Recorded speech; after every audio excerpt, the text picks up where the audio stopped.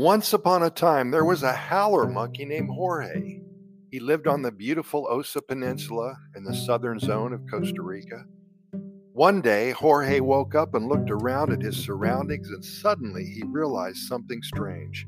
He was surrounded by other animals who were not like him. They were all walking on 4 legs, while he was standing upright on 2.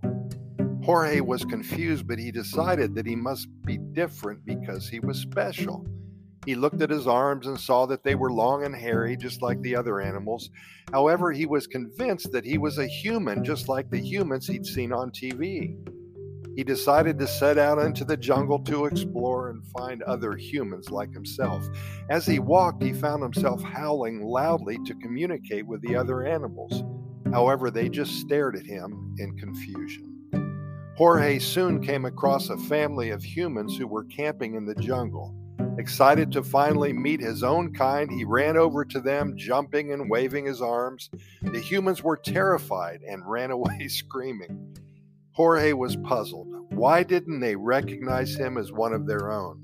He thought, and then suddenly it dawned on him. He was a howler monkey, not a human. Embarrassed and ashamed, Jorge retreated back into the jungle, howling with laughter at his silly mistake. From then on, he lived happily as a howler monkey and enjoying his life in the jungle with his newfound understanding of who he truly was his number one goal. He knew he was different, but he fit in the Costa Rica jungle. Pura Vida. Hey, thanks for Teri. Teri is 11 years old, and she is living with her family here in Costa Rica. She's from Idaho, and she loves to tell little stories about Costa Rica and the Pura Vida lifestyle, and we appreciate her sending that in.